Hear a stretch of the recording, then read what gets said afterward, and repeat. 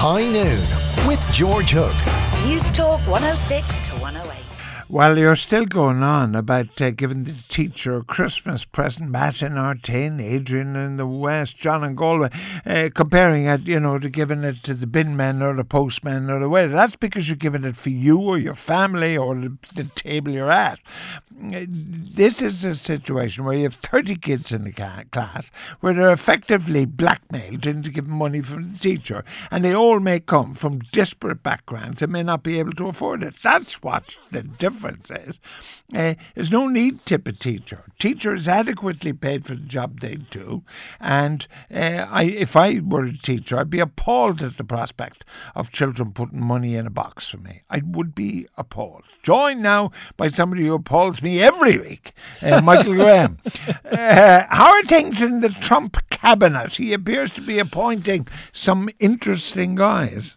Well, first of all, I want to say I agree with you completely on the issue of classroom gifts for teachers. And the worst part is, a few years ago, I had a teacher call into my radio show in Boston and say that he expected the students to give him gifts because he worked so hard and was so I'm not making this up, and so underappreciated, and that he thought it was the duty of the parents to pony up for gifts, which is an amazing thing from a guy who works 180 days a year and earns more by himself than the average Massachusetts family earns in a year. So that's my take is, look, you do your job. If you have gifts are for relationships. They're not for, anything else is a shakedown payment, like the money that I have to provide you every month to keep those photos from being released. Well, what's happening about Trumpy's cabinet? I mean, he's got some fella called Mad Dog as defense secretary.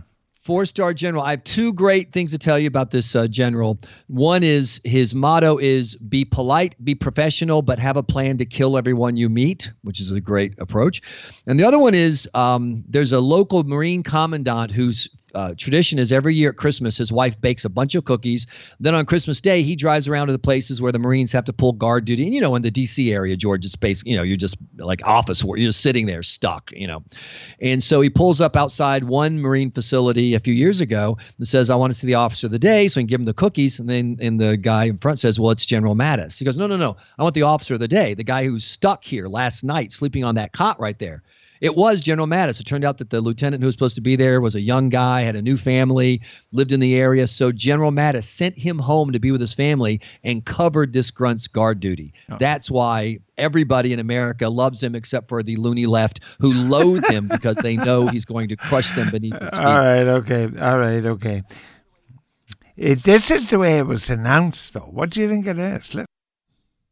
I refuse to tell, and don't let it outside of this room. Do you promise? Raise your hand. Promise. We are going to appoint Mad Dog Mattis as our Secretary of Defense.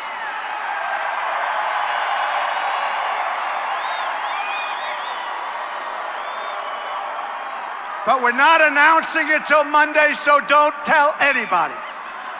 Mad Dog. He's great. He is great. Now, this is interesting, Michael, because they're all going bananas, certainly probably in Ireland, that Trump would appoint this guy. But interestingly, wasn't it Lyndon Johnson had the fella who was the former chief executive of the Ford Motor Company? That's right, McNamara. He was a really nice guy, nice college boy, wore good suits, had a good haircut. But he was the guy who said, drop more bombs on Vietnam. Drop a few more next week. I'm going to make the News Talk listeners the smartest people in Ireland about this guy, because you will not see this reported in the Irish Times. You will not hear it on RTE. This guy, Mattis, is a closet intellectual. He is widely known for his depth of reading. He spent the last 4 years at a think tank on the West Coast. He is a super intellectual who just has the manner of a kind of tough Marine guy, because he's also a Marine. And I know in the Euro-Rini world where you guys are so eviscerated, where you have so little adult standing, you can't grab the concept of being strong and smart at the same time. You think it has to either be thug or effete intellectual. This guy is both. And also, speaking of the total sad wussification of your audience, George, I just got to ask again, reading the latest about the Irish water story, do the people of Ireland, do the people of Europe not understand that for the vast majority of human history, one of your duties as an adult human being was to obtain water? That this was the basic buy-in of being a living organism on this planet? I am embarrassed for the people of Ireland watching this crybaby. Someone take care of me. What can I do? Seriously, if you are incapable of obtaining water, you should not be allowed to vote. All right. But hold a while, though. Like, I paid. Sucker. And this bloody government is saying, no, we're not giving George back his money because all these guys marched down O'Connell Street and said they won't pay. We're afraid. We're afraid of the guys who said we won't pay, but we know that suckers like George, and there's tons like me, tens of thousands of people like me who paid, and they're not going to give us some money back. I mean, if we were not the kind of people we are who believe in law, we really would be marching down the street, because to not give us our money back is an absolute. Or the other thing is, to hang them high, the ones who didn't pay. I mean, there must be equality of treatment here. If you haven't paid, you got to be made pay. Sucker! Come on, George. It's Ireland. The Irish government is in the business of not making people pay their bills. That's how they survive. That's their entire model. And the people of Ireland are so weak and testicle-free that they demand to be treated like overgrown babies. They demand that the nipple be popped in their mouth so they can suckle and have somebody else take care of them. The notion of being a responsible adult man who does the adult man thing and pays his own bills to take care of his family, that's so right-wing American. You don't do that anymore. But I do have an interesting problem. As you know, George, we've had some trouble with vocabulary because I don't understand the Irish. We had that W word that I'm not allowed to use. I don't understand.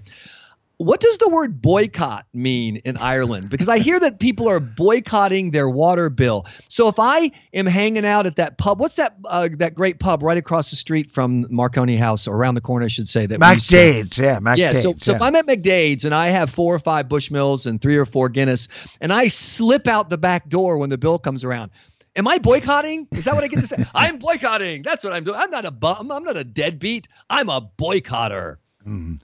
Yeah. Well, it's interesting. I'm asking you.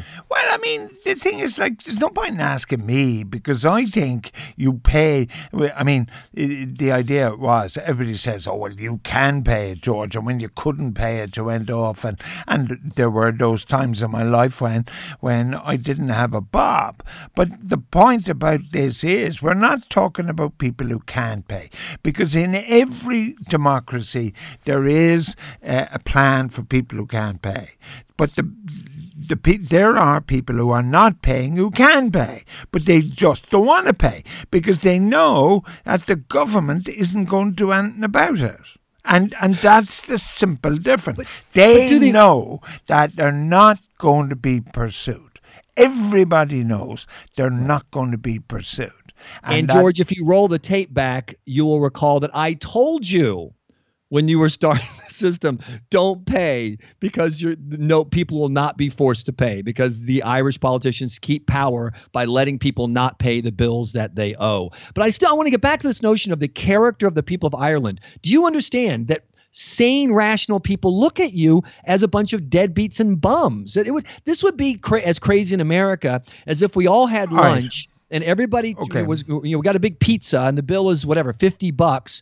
And the Irish guy says, I ain't paying for that pizza. Someone should just feed me. It's your job to feed me. That's what you look like as people. Why aren't you ashamed? Well, I mean, if you really want nonsense, we had this commission set up about water who sort of fudged the issue. But one of the things they said was, well, we won't have a charge for water, but what we could have is a charge for people who use excessive water, all right? So you're allowed 100 gallons a month, and if you use 125. Unbelievable. Sinn Féin, who are a left-wing party here, Mary Lou MacDonald, their deputy leader, said, rejected the proposal for a charge on people who used excessive water. So Mary Lou MacDonald says, George, turn your tap on, leave it running 24/7, and it's okay. I mean, that's even worse than saying don't pay for water. But there's no reason why everyone in Ireland wouldn't leave their water running. Because why? Because somebody else is paying. And as we've talked about before, when you connect usage to payment, people start thinking about what they use, and all of a sudden they're conserving. Every environmental kook in Ireland who's upset about the fact that the new £5 note from Great Britain isn't vegan should be out demanding that you pay for water so people will use less of it, and it'll save Mother Gaia, Earth Goddess. That's very important. I don't know. Have you been eating £5 notes recently, or are you concerned that they're not vegan? Well, I love the fact that I saw some scientist in the at newstalk.I. I was on your website reading the article, and he said that the vegans were acting stupid, and I pointed out that vegan and stupid are synonyms. It's redundant to point out one without the other.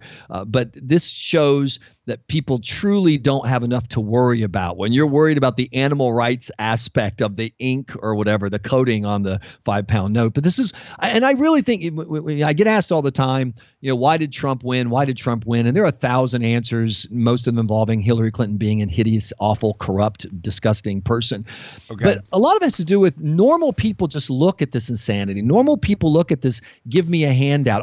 Our corollary in the United States to your water issue is the illegal immigration issue, where people show up illegally and then say, what are you going to give me? And the answer for normal people is a ride back to where you're from.